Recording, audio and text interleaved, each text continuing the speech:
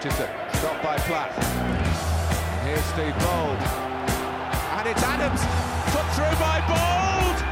Would you believe it? That sums it all up. Good evening, and welcome back to another episode of the brand new football podcast that sums it all up. Today we're recording just after Arsenal's home game against Leicester City, the 1-0 defeat. And during this evening's show, we'll review the weekend's Premier League fixtures, dissect Arsenal's performance against Leicester, to chat about fantasy football, as well as touching upon the upcoming European fixtures and the return of the Champions and Europa League. If you missed today's broadcast, all the episodes of That Sums It All Up, as well as Fresh Air's very own sports hub, in which I also blab about the week's footballing stories, are available on my Mixcloud, mixcloud.com/Alfie Steiner, or on Fresh Air's radio website. If you scroll down the list of shows, mine will be towards the bottom with each week's episode uploaded. Last week, Max Akas and I, a good friend of mine, discussed a variety of things, including Arsenal's 1-0 loss against Manchester City. So, similar result, I'm sure different things to talk about this week. If you are listening, don't hesitate to message in. Find me on Twitter at Alfie Steiner1, trying to start using my platform a bit more for podcast-related matters, and not just for obsessive updates on all things football-related. Questions, comments, opinions, and anything else are more than welcome. So today, my guest and I are recording bright and early on a Monday morning. It's not a goodly morning, probably, but we're going to, as I said, talk about Arsenal, the team selection, the result, the performance, looking ahead.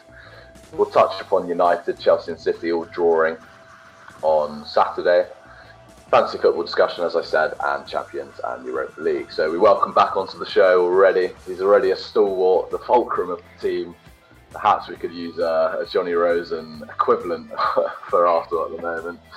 We watched Arsenal together yesterday, so I thought who better to hop on to discuss today's proceedings as well as the weekend's footballing stories. Welcome back, Johnny. How are we on this fine Scottish morning? Morning, I'm well.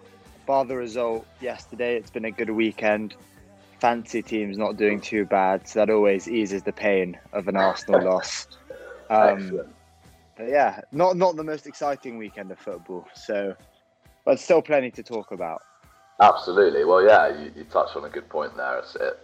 Even looking at the run through of all the games and results, a lot less goals this weekend compared to the crazy scores that we've been used to over the last few weeks. But I'm glad to hear that you've had a good weekend. Anything else you've been up to at all apart from keeping up with the football?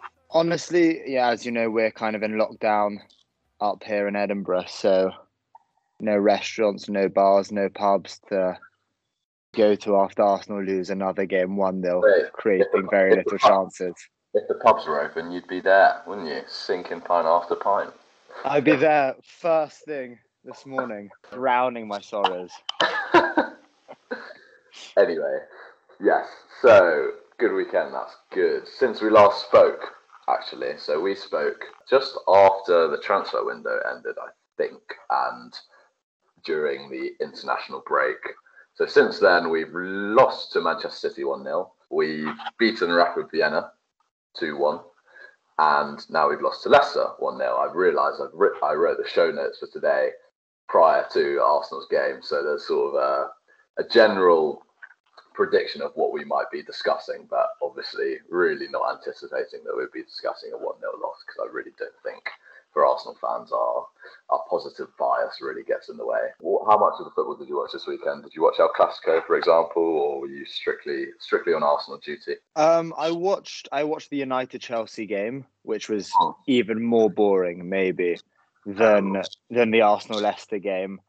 And I watched a bit of the Friday night football, Leeds Villa, which was a good game, although I had Martinez and McGinn in my fantasy team, so that didn't. It's so hard to distinguish how much you enjoy a football match these days.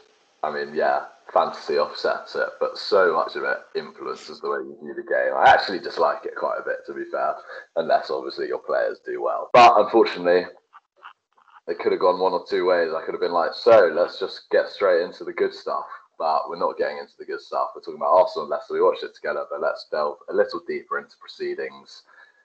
For those who don't know, Arsenal lost 1-0 at home in today's kickoff, £14.95, absolute bargain for those of us who did dip into our pocket. Thank you, Johnny, for that. A terrible service from Sky, I thought. No punditry. No halftime punditry.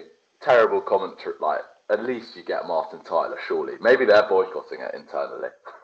And you missed before the game started, and I set up the Sky box office stream, and it was just the same half a dozen rolling highlights from various, like from West Brom, Chelsea, and other games this season, just on repeat. Nothing. It was I don't know, what are you paying for? They couldn't even not be bothered, but there was no concerted effort to make a spectacle of it in the way that you've got Friday night football or Saturday night football or Monday night football. There's a clear package that they put together so that it's a pleasurable viewing experience. There was nothing on this, and you really think that it would be the opposite. I was pretty shocked, to be honest. I mean, whatever it was, $14.95 for a game is slightly outrageous. But anyway, let's start from the beginning. So, starting 11, what did you make of it? I wrote in the show notes, Hope Partey and Gabriel start, Aubameyang down the middle. We got two of those, we did get the other.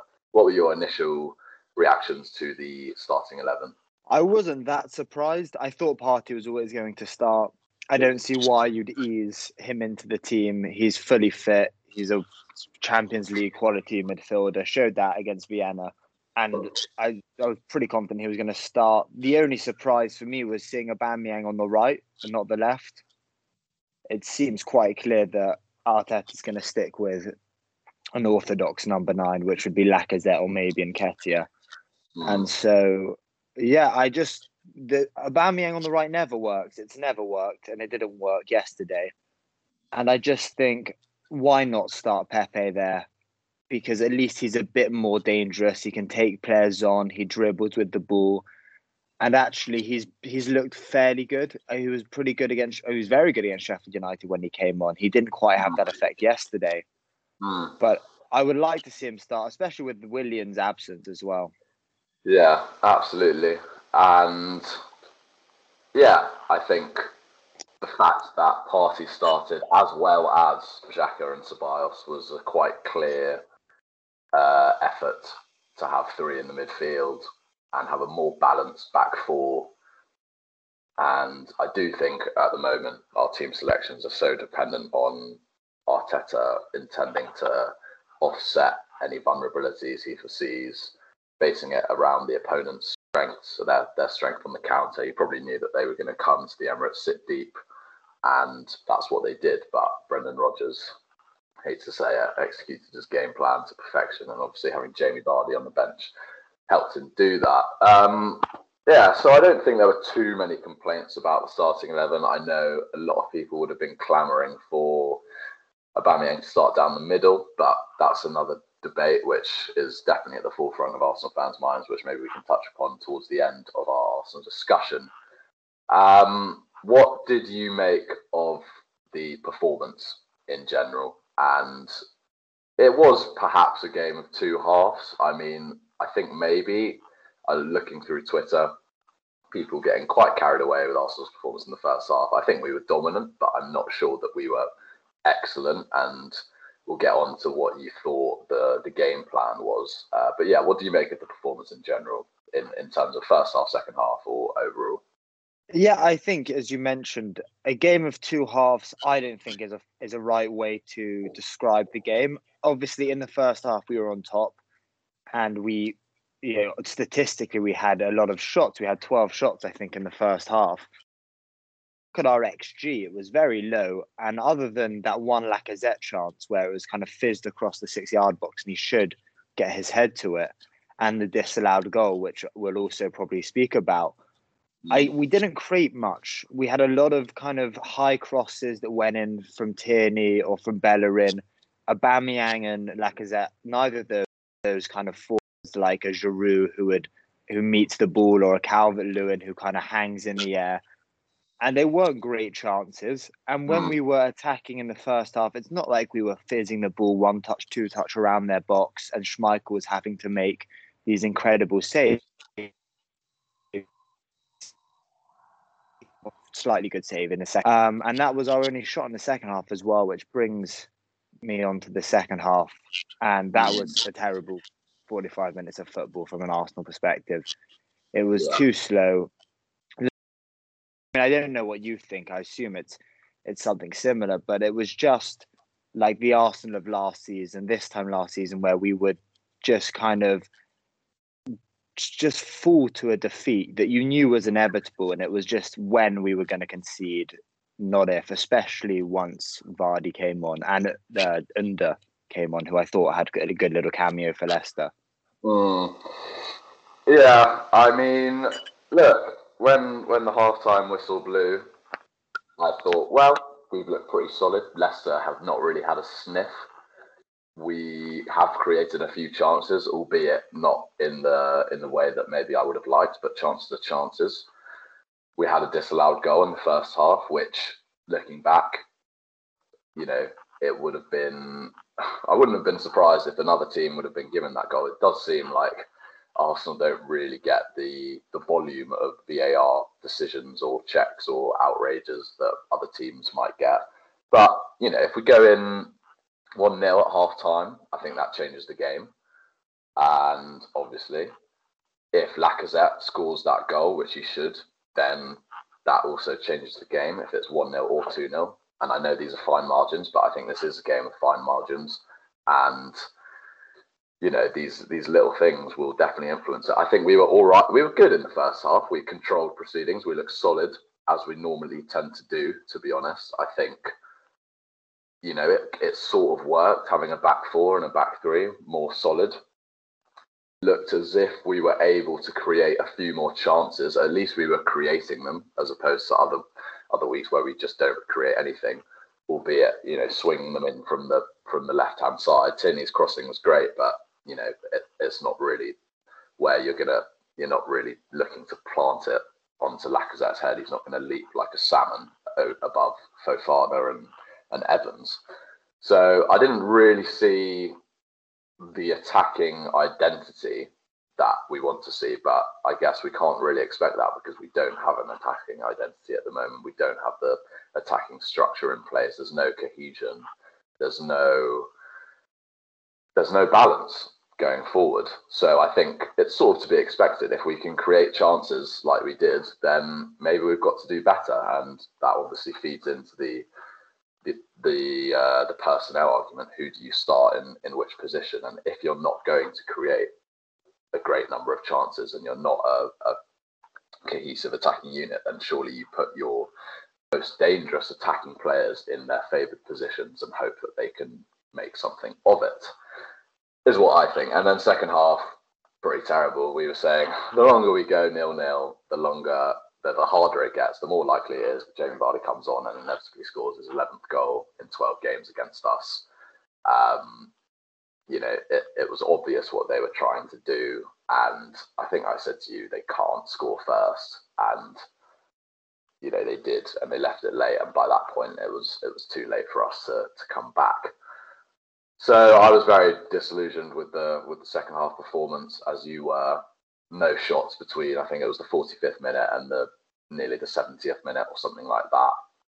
Pepe came on, couldn't get into the game. Lacazette stayed on for the whole 90, which I think was a bit ridiculous. But I do think there's some sympathy with David Luiz going off injured. I think that was a big part of the game plan yesterday. His outball, sort of committing the Leicester defenders higher up. His range of passing yesterday was excellent.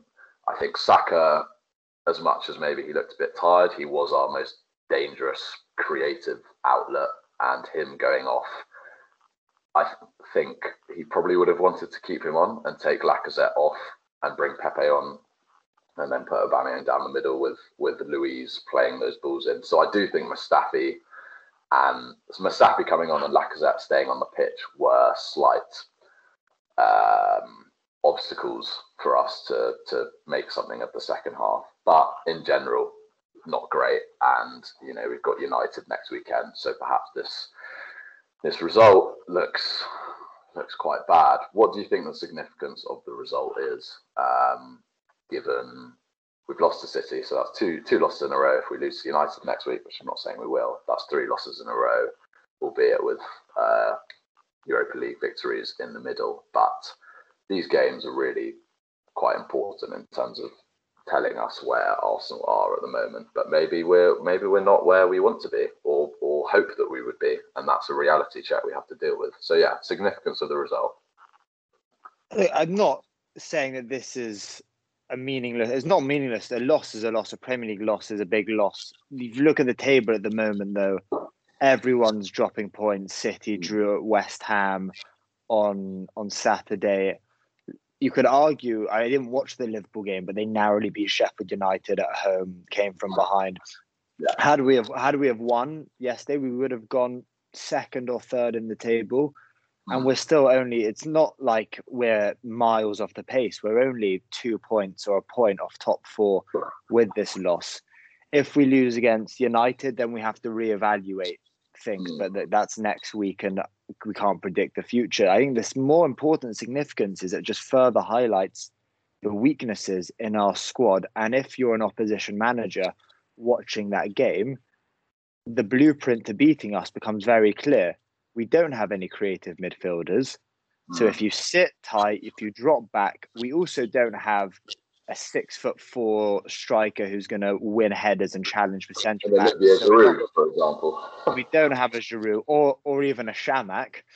And so it becomes quite clear that we're not really going to play through teams, and we're not going to be able to bombard teams with crosses and win headers like that. So just sit back and wait for us to leave one gap, and teams in the Premier League are generally good enough to exploit that. And so the significance for me is that it makes the blueprint to beating us abundant clear for opposition teams, which is a worry and definitely will need to be addressed by Arteta and his coaching staff.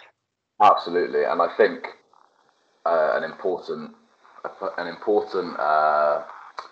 indicator of where the team is at, as you say, the blueprint is becoming quite obvious, and it's sort of been in the background for a while, but we've been managing to sort of get away with it and relying on Aubameyang's individual brilliance popping up with goals. But if teams sit back and know that they can nullify us, which increasingly they have been able to do over the last year, and then try and get something, that is just saying, like, our setup, our personnel, our players, our attacking threat is very predictable. And I do think it is a case of, everyone's been quite excited about the emergence of this spine, which we've been craving for. Leno in goal, Gabriel, who was excellent again, I think, yesterday. He gives the ball away a bit, but he looks commanding. He looks like he's confident. He's great on one-on-one duels. He's still young, so I think he's only going to get better. Thomas Partey, who we'll get onto a bit in regarding his performance yesterday, and Aubameyang. You've got the players there, Bellerin, Tierney, Saka. Arguably, these players are starting to be turned into nailed-on starters, and so I think once that starts to happen, you then say, right, once these guys are sort of bedded in and nailed-on starters, then we start trying to evolve the team. And I do think it is a case of Arteta establishing his blocks in place, and then, well, what can you do now? And I think that moment's come, especially in a game like yesterday and ahead of Manchester United, where we've really got to start trying a bit more and taking risks, because I think it's been a great almost year of Arteta really sort of cleaning those pretty horrible wounds of being an absolute mess of a side, defensively, structurally, tactically, and he's really reestablished a nice balance and solidity. But at what point do you then start taking a few risks? And I think there were positive signs yesterday, starting with a 3 in midfield, albeit quite cautiously, with Xhaka dropping in to the centre-back position, and Aubameyang starting on the right. I just do think it will take some time, because we have an unbalanced personnel.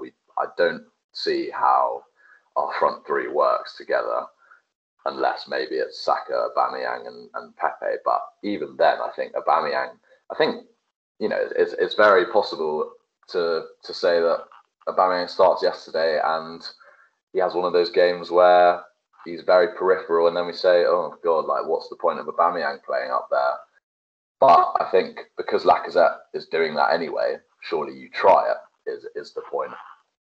So yeah, let's get on to Aubameyang. I don't know if you noticed yesterday, but he went down the tunnel quite quickly yesterday. Towards the end of the game, he was dropping quite deep. He looked frustrated, and we have seen over the last few games, which I hadn't seen in him before, he's looking frustrated. He's had 6 shots, I think, overall in 8 games in total in the season. His XG is something ridiculous. It's like 0.5 or something like that after all of this. He's first time since November 2014. He's scored. He's gone without a goal in 5 successive league games. I mean, what has to happen with him? Because we can't have another 5 games of Aubameyang looking frustrated, incredibly peripheral. I think he was a bit more involved yesterday than he had been previously in the games against Liverpool and City and stuff like that. But we need to really start juicing the most that we can get out of him quite soon, because he's not a guy who can do a job for the team for a year or two and then we see his full potential. He's 31 years old. We've just given him a huge contract. The margin for error, as much as Arteta is still at the beginning of his journey, we've committed such big resources to the likes of Aubameyang, to the likes of Thomas Partey. There is more pressure for Arteta to deliver a game plan and a team that can get the most out of these players. And look, it might take a while, but it's not happening yet. So what do you think about Aubameyang? Is it essential to have him through the middle? What do you think about it? Because everyone seems to be debating it. Some people are saying it's essential he starts down the middle. Some people say he's better on the left. What do you make of the whole shebang? I don't think it's essential for him to start down the middle, because I don't think he's necessarily better straight down the middle than he is as an inside forward coming in from the left.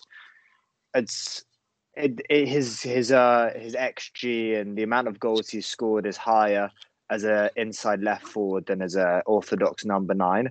What I think is important is we play the players that make him play to full capacity, basically. Arteta spoke about building a team around him, and I think that's what we should be aiming to do. But I think that, going by the starting 11 we played yesterday, that's not a team that's built to get the best out of Aubameyang. Whereas if you have a team, I think he always looks a lot better with Maitland-Niles on the pitch and Tierney as kind of a 2 on that left-hand side, because they're a lot more dynamic than a Xhaka-Tierney pairing. And it means that Aubameyang doesn't need to track back as much and can actually spend a lot more time in the inside channel than on the wider channel, because Maitland-Niles is able to get up and down a lot quicker than someone like Xhaka. I also think playing Saka from centrally or even from the right would help kind of offset the lack of creativity in the midfield and maybe produce some more chances for Aubameyang. I mean, if you remember the Leicester game last season where we drew 1-1 at home, Saka had a brilliant assist, and that came off him playing from the right, and that was for Aubameyang. So I think what we need to do, or what I would do, is I would start to set up the starting 11 to get the best out of Aubameyang and get the players like Maitland-Niles on the left, maybe get Saka on the right, or even put Saka centrally and have Pepe on the right, and get these players in who are going to produce the chances for Aubameyang, rather than forcing Aubameyang to almost be a creator, which he is not. And so that was my issue with that. I also don't think Aubameyang is necessarily 100% fit. We saw him midway through the first half take, it could have been vitamins, but it could have also been painkillers. And so we know Arteta didn't, kind of specify and doesn't need to. But if someone's going over to take pills 25 minutes into a game, it doesn't kind of suggest that they're fully fit. Absolutely.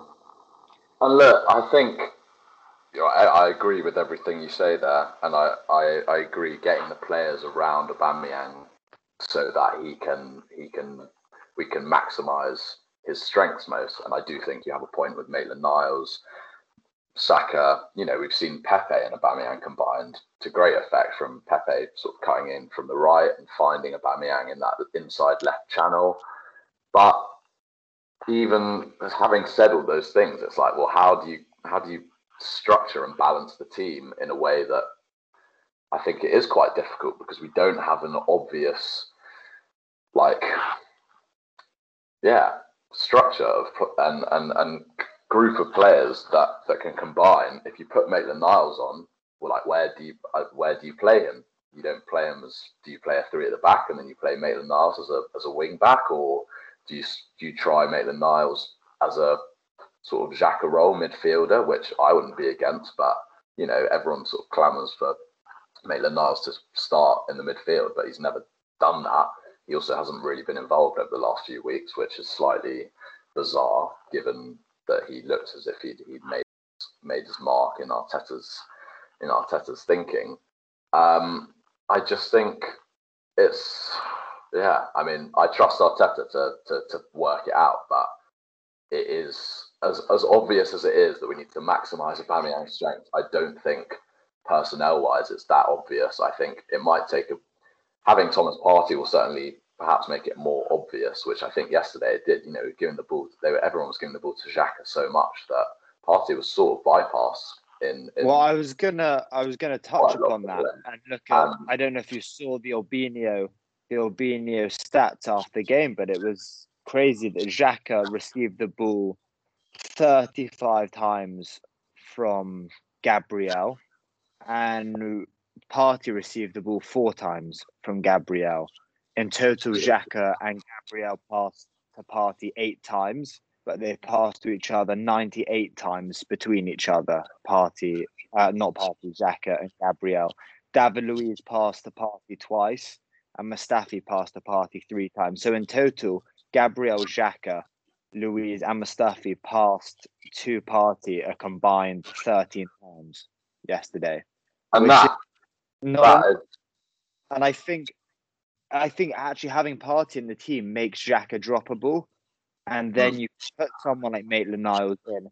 And I'm personally not wedded to the idea of a back four. I'm wedded to whatever makes us win games. And if that's a back four with Maitland-Niles as a wing back, that's the route to go down. And so I think we needed to get Partey on the ball. He's more ambitious with his passing. He's more forward thinking. He's more dynamic than Xhaka. And personally, I thought Xhaka had a very poor game yesterday.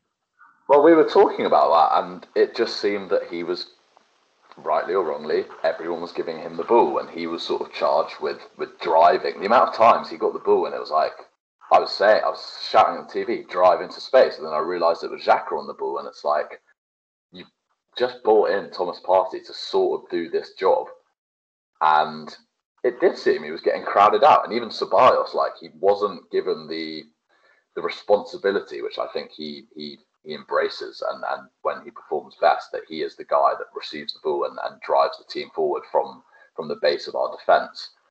And I do think there were, as much as it was promising to have a midfield 3, I don't think that it necessarily works. And I think moving forwards, if we're going to get the most out of Partey, even Ceballos to an extent, I think Xhaka's as good as he can be, and as much as Arteta likes him, I think there does come a point where you have to be like, right, I want my best players on the pitch who are going to be of most use to the whole team. And I think if you've got Thomas Partey in there and he's not receiving the ball, I'd far rather Partey on the ball and trying something more. We know what Xhaka can do.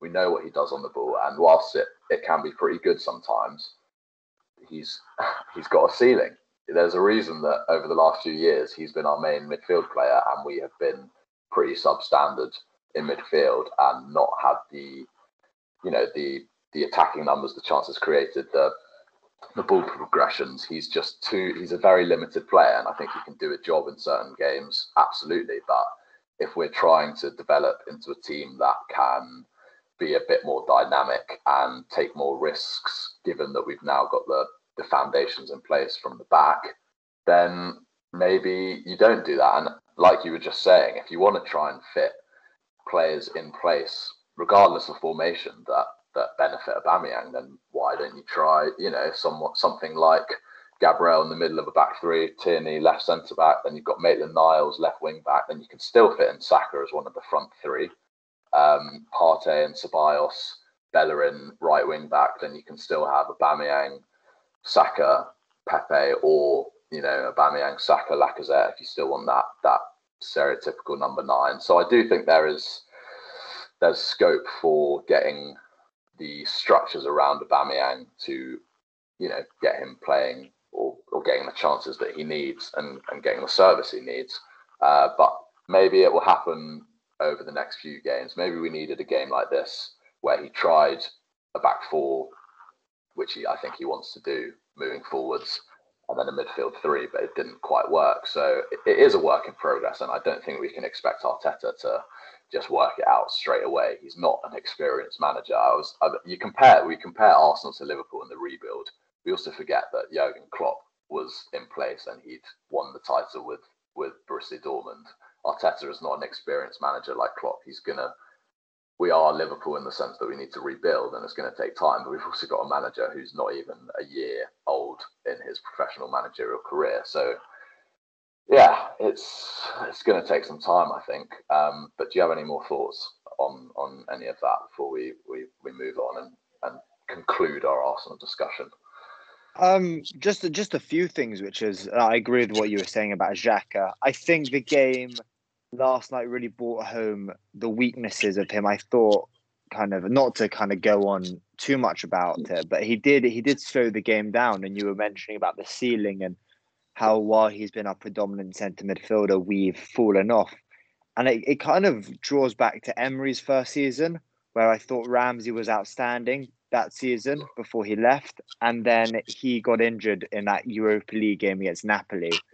And there was a big correlation between Ramsey missing the last 6 weeks of the season and our huge plummet from what was looking to be a very strong season. We were in the top 4. We were on our way to a Europa League semi-final, but ended up being a final at the time. And then Ramsey came off and our league form just dropped. And we kind of, Aubameyang and Lacazette got us through those Valencia games and we got torn apart in the final.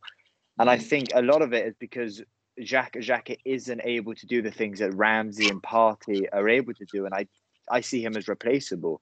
And I'd also think we're forgetting about Mustafi's role in the game yesterday, and especially in the goal we conceded. I don't know if you've seen the video that's emerged. It's kind of all over Twitter now of Gabriel showing Mustafi where he should be before we concede the goal, and Mustafi ambles over and doesn't cover the space, and lo and behold, we score because Mustafi is half a dozen yards too high, and it's typical. What I'd say on that as well,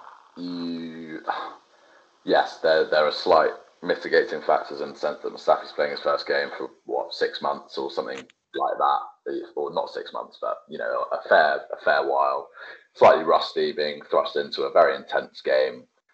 But you know what you're going to get with Mustafi. He's an all right player on his day, but he's very prone to defensive lapses in concentration. And I think we know so well by now, and I think Arteta does as well, the limitations that players like Mustafi and Xhaka bring to the team. And I think the sooner, I think there have been efforts in a personnel sense to move away from those players. There's a reason that their centre backs have been signed, and I don't think Mustafi is in the forefront of Arteta's plans, perhaps. But another thing, I saw something on Twitter yesterday.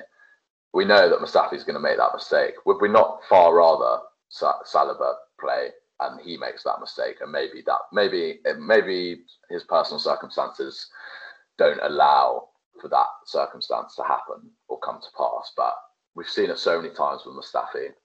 We've seen it so many times with Xhaka. Surely it's time to just be like, right, these guys, we know exactly what they're like. We can't expect them to make a positive, like, direct contribution to our attacking play, which is sort of what we're expecting them to do. De Mustafi's not David Luiz. There was a clear drop-off in our performance, I think, once David Luiz went off. I also think Xhaka staying on also meant that we were very limited in what we could do. I think if Xhaka's not on or comes off, 55, 60 minutes, we see Thomas Partey and Ceballos get more of the ball, which I think they're more dangerous than him.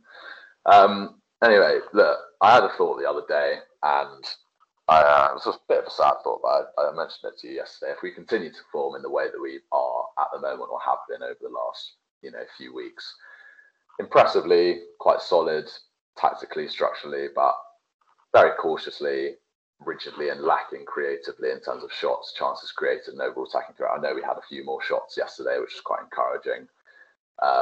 But I just don't think we'll finish in the top four. And there is time to improve. I think having solid foundations, not conceding many goals is definitely important in a season like this, given how many goals are being conceded by all sorts of teams. But I think United, Spurs, Chelsea, once they get going, just all have too much in an attacking sense. And I just think, as we've just said, now that we do have a bit of defensive structure and security in place, and maybe David Luiz's injury sort of sets us back a bit, but we've got the midfield, arguably the defence, the structure. It's now time to try and create more dangerous opportunities. But having said that, do we just lack that creative player, or do we need that creative player that everyone pines for? I don't know. So, final thoughts on this before we move on and look ahead briefly to our next game against Manchester United. Well, and Dundalk. And Dundalk, of course. No, I agree with you. I think I've always thought that the top teams, the teams with the best defence, with the best goalkeeper, the spine, they're the teams that win titles. But the teams that are able to score fluidly, they're able to win games 3-0, 3-1, 4-2. They're the teams that will get top four. And at the moment, we're not really either of those teams, because we're not like a Liverpool or Mourinho's Chelsea where you're going to keep, 20 clean sheets in a season. We haven't kept a clean sheet in 11 Premier League games, or I think we've kept one. And we're also not like Wenger's Arsenal, where you would beat every team bar the top three, 3-0 home and away, 3-1 home and away, and then you'd maybe lose 6-1 twice in a season. But it didn't really matter, because you were beating West Ham 5-0 and you were beating Stoke 3-0 and Sunderland 6-2 and whatever, and playing these teams completely off the park. And those teams always get top four because they're beating everyone else. And it's what I think Spurs might end up being this season. I don't see them challenging, but I see them as a team that, with Bale, Kane and Son as a front three, will end up just blowing teams away, kind of like they did to West Ham, although we can all laugh at how they collapsed in the last 10 minutes. Yeah. But yeah, those would be my closing thoughts. It's just we definitely need creativity, whether it comes internally or we sign someone. It has to be internally, and I think that or we sign someone in January. The window's open in 2 months, and I wouldn't be opposed to making a move for someone like Buendia in January from Norwich. I think he was a good player with good underlying metrics last season. Interesting. I do think that there's obviously a creative void, but having said that, I don't think Arteta's at this moment in time getting the most out of this team creatively, and we can see that with attacking players like Aubameyang not getting any shots, Pepe, Lacazette, everyone who we think is sort of quite good going forward or important to us look frustrated. They're not getting those chances, they're not getting the shots. So maybe it is a case of we just don't have the players, but I do think there are ways that he can try, hopefully, to improve the situation. But yeah, closing thoughts. Look, it's been a tough start to the season. We've had Liverpool and City away, Leicester, who, we forget, I think in their last away game, beat Man City 5-2. So, I think we far prefer to lose 1-0 than 5-2. And that's Man City we're talking about. We've got United next at Old Trafford. Look, we've beaten Sheffield United and Fulham, but albeit the games we were expected to win, important wins, maybe some wins that we wouldn't have got last year. And I wrote down in the notes, are Leicester and United hugely important in demonstrating where Arsenal find themselves in at this moment in time? I think yes, and we've seen that we're limited at the moment, given the performance yesterday. But look, since Arteta's come in, I think I saw a stat the other day, about 20% or a fifth of his games have been against City and Liverpool, or something ridiculous like that.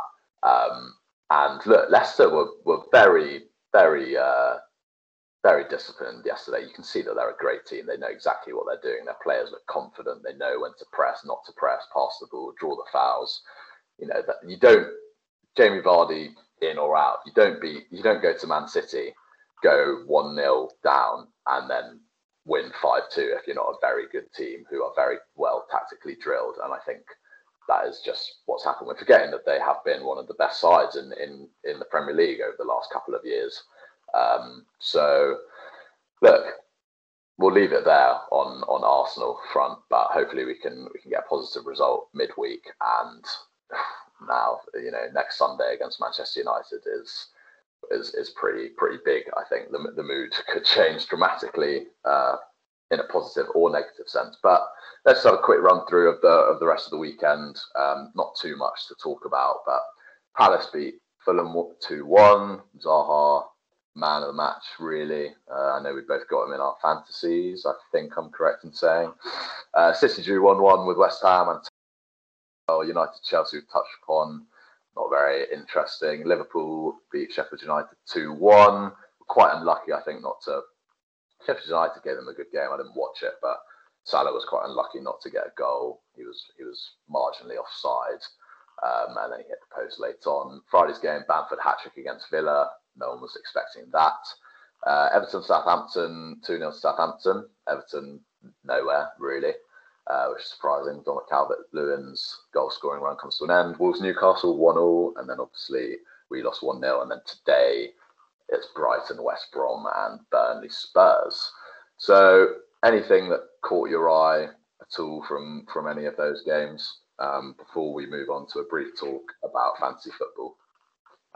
Not the only thing that caught my eye was Everton losing.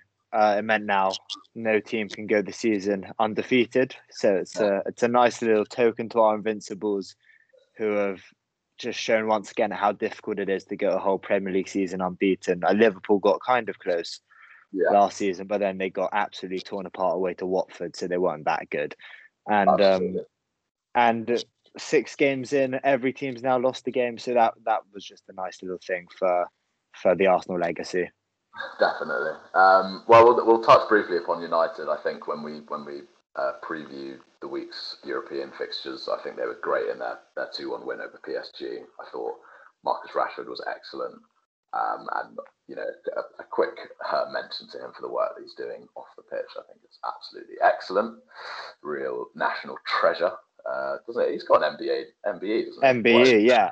Deserves it, and everything that is to come as well. Yeah. Chelsea, 2 0-0 draws in a row against Sevilla and United, but I think they'll be quietly pleased with that. I think they will hit the ground running quite soon in an attacking sense. They just got too much to not.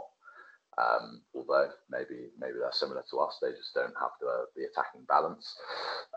City, tough for them as well against West Ham. You don't expect them to drop points there, but West Ham were great. They've really turned it around. They've thrashed Wolves, beaten Leicester, only marginally lost to us, drawn to City. Liverpool, good win for them without Van Dijk. Leeds, underdogs against Bielsa. I think everyone was getting slightly carried away, maybe with Villa, but they were comprehensively battered by Leeds. Bamford hat-trick. I think they made something like 27 shots or something like that, which was I was quite envious of that. Everton result, yeah. Dominic Calvert-Lewin, James Rodriguez, bit quieter. They've now got Luca Digne and Charleston out suspended. They've got a couple of injuries as well, so maybe we'll see Everton drop off slightly. Fantasy football, how's it going for you so far then? It's all right. Terrible start. First week was good. Captain Salah got that 40 points in from him. Yeah. And then was shocking. Played my wild card early. I think third game week of the season I played my wild card. Got even the last few weeks. And hopefully I'm in two minds. I would love Burnley to go and beat Spurs 3-0 or 2-0 or even get a draw. But if you want Spurs to lose is what you want to happen. Don't say you I always want Spurs to lose, but sometimes there's kind of moments of salvation. If Spurs lose 3-2 and Kane and Son both score, that's maybe the ideal situation. Yeah, and look, I think for people who had Kane and Son in their fantasy last week was a perfect example. Great attacking returns fantasy-wise, and then they drew 3-3, which was great to see. So yeah, look, I took a -4 to get Son and to Son in basically this week. So I quite fancy him getting some points, given already how much Son has really not going to swear, but he's really made life difficult for me over these last few weeks. But yeah, fantasy football is going all right. I'm trying this new thing where I don't obsessively check it each minute of the weekend because it just gets too much. I try and it really gets inside my head. So I'm trying to take a step back because I know how much I want to do well, and I back myself as you probably do also as a big football fan with big knowledge. You think, well, I can do this like easy. I think this is the first season that all the people that have usually taken fantasy fairly seriously, and they kind of maybe see the Athletic article that comes out or about the fantasy football every week, or listen to a podcast or two about fantasy, watch the scout videos when they're released, or like the day before the deadline. People, they're not drastic measures. They don't spend the whole week, but they take maybe a few hours out of their week preparing their team. Yeah. They're just not getting the returns that they used to get because the league at the moment has been so unpredictable. I think last week and this week things are settling down a bit, and hopefully they kind of level out, and it will within the next month, especially maybe after the November international break. Yeah, those of us who kind of do take their fantasy a bit more seriously will start to get the returns. Reap the rewards, yeah. Well, it looks as if at the moment it's Kane and Son who are the big guns to own. I don't have Kane unfortunately yet, but I'm slightly reassured with the fact that I haven't yet used my wild card, so I've always got that. But I still think I have options in my team at the moment. I was one of the very few who kept hold of De Bruyne, so I'm hoping he next week can be a nice differential for me. Anyway, leave fantasy there. That will be a running theme throughout the podcast this year. European football returned last week. Champions League wins for Bayern Munich, 4-0 win over Atletico. I don't know if you saw the highlights for that one, but all their goals were just absolutely unbelievable. They also, I think, won 4-5-0 at the weekend against Frankfurt, albeit with Alphonso Davies ankle injury, I think, but Sané returned from injury. They've got Gnabry coming back in from COVID-19. Barca won 5-1, albeit then losing 3-1 against Real Madrid in El Clasico. City won against Porto. Liverpool got a 1-0 win over Ajax. Juventus won. United with probably the pick of the bunch with a very impressive 2-1 win over PSG. Obviously, we beat Rapid Vienna 2-1, but we won't really touch on that. What are your initial thoughts on the Champions League? Who do you think the favourites are? Any dark horses? And is there any hope for English sides, do you think? I think the favourites have to be Bayern. Yeah. Again, the way they won, dismantled a good Atletico team as well, 4-0. English teams, I still think Liverpool will do well. I know the Van Dijk injury is a big loss. but I just think, especially in Europe, they've got a lot of pedigree in the Champions League. I think they'll definitely get to. I see them getting to the latter stages of the knockout They've got round. a Champions League winner in their ranks who won it last year as well, who we haven't really seen bed in properly yet as well. Yeah, Thiago, so. that's very true. So I think other than that, I think City and Chelsea will struggle a bit. I see all of the English teams getting out their group, and then from there, I'm not sure what will happen with all of the other teams, bar Liverpool. The United performance was great. The only issue with that is I had a 7-game ACCA that was about to come off, and that the go through the results was a bit of a shame. No, fair play. They hung on. They scored a really good goal at the end. Rashford and Pogba combined really nicely, actually, to make that a 2-1 victory. And they had the better chances. But I didn't watch too many of the Champions League games. I'll probably end up watching more this week. Yeah, but look, so Real Madrid, Barca, Juventus, PSG, even they all look like they're lacking to some extent at the moment. Yeah, in a general sense, also. I mean, PSG perhaps are slightly unlucky to be in that bracket, but they've just lost to United. They've had a tricky start to the season, I think, after losing the Champions League final. I mean, it is only really Bayern who look absolutely formidable. I think everyone else is slightly vulnerable, and maybe Juventus could hit the ground running a bit once Ronaldo comes back. But this week, City have got Marseille, Liverpool got Midtjylland. Wednesday is perhaps the bigger day. United have got Leipzig, which I think is if they win that, I mean, it's a big game, and especially winning at Old Trafford ahead of welcoming Arsenal to Old Trafford. Juve Barca is probably the big one. Ronaldo, if he's allowed to play versus Messi, which would be quite fun. But Barca, if they lose that, they're just it's a bit of a mess over there.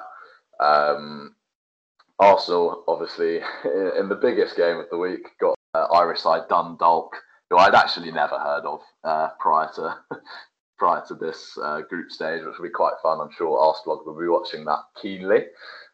You'd think there'd be serious rotation on that front, and more so perhaps than the Vienna game, especially ahead of the United game on Sunday. Or do you try and, I don't know, sort of keep the continuity up, but we don't really have any continuity, so maybe you change it and you really focus on the Sunday games. You think, just before we have our final words, do you think you'll see anything surprising? What do you anticipate seeing on an Arsenal front on Thursday evening? I hope we see a debut for Runar Runarsson. We're all very excited, aren't we? The Icelandic king of sweeper keeping. Hopefully he makes a debut. And other than that, I think we'll see a similar team maybe to the Vienna game. I think Cedric will play. I think we'll play Maitland-Niles, Willock. They'll all start. I hope Reece Nelson gets a game. I'd like to see him play. But I also think we'll probably see Lacazette play. I would be surprised if all three of Partey, Ceballos and Xhaka didn't play. So it will be a mix. There has to be rotation, especially in the build-up to Old Trafford. I think Nketiah starts. I think Pepe starts because he didn't start against Leicester. I think he does need to get some continuity into his game. I think Saka doesn't play. Therefore, I think he probably starts probably Nelson or Willock, to be honest. I think Nelson starts on the left, kind of in the same vein as the Leicester game in the Carabao Cup earlier this season. Yeah. It is slightly surprising. I mean, not surprising, but he does seem to be going for a bit more experience in these games. He's not sort of handing out loads of minutes to Willock and Nelson, even Maitland-Niles to an extent. So I'd like to see that. I think Cedric, yes. Tierney, give him a rest, play Maitland-Niles. Kolasinac maybe comes in. Can you afford to give Gabriel a rest at the moment? I don't think so, but maybe he doesn't need it. He looks pretty fit. He's young. In the same way that Van Dijk previously just didn't ever come out of the firing line. He's that defensive fulcrum. And then maybe El Neni, you see, and one of maybe Ceballos as well, because he hasn't quite got it going. He's been injured, so give him some minutes. But yeah, I think we need a win to restore a bit of the feel-good factor ahead of our visit to Old Trafford. In any case, Arsenal have lost. Not a great start to the week, but look, it's always good to unpick these things. And so thank you, Johnny, for having you back on the podcast. It's been a pleasure. And thanks for having me on the podcast. I'm sure we will see you back very soon. You're going to be a regular fixture this year. That sums it all up. We'll be back next week. It will be Tuesday at 6 p.m, as it always is, unless the show slot changes to a Monday afternoon. So the discussions remain nice and relevant. I think we might move. That might be my transition. That's the way I'm going to change my setup. So maybe Arteta can do something different also. As always, thank you for listening. Let us know if you're enjoying the podcast. Feedback is more than welcome. Next week, we'll have a non-Arsenal fan on the podcast. In fact, given it's an Arsenal United special, there's a fair bit to discuss in general about Manchester United, I think, at the moment. So you're going to have a Manchester United fan on for you. But I'll keep you on your toes to see who that might be. Find all the episodes of the podcast on Mixcloud, the Fresh Air website, and my Twitter on Alfie Steiner 1. So until then, until next time, take care, stay safe, and enjoy the week's footballing activities. See you next time. Goodbye. Here's Steve Bold. And it's Adams, put through by Bold! Would you believe it? That sums it all up.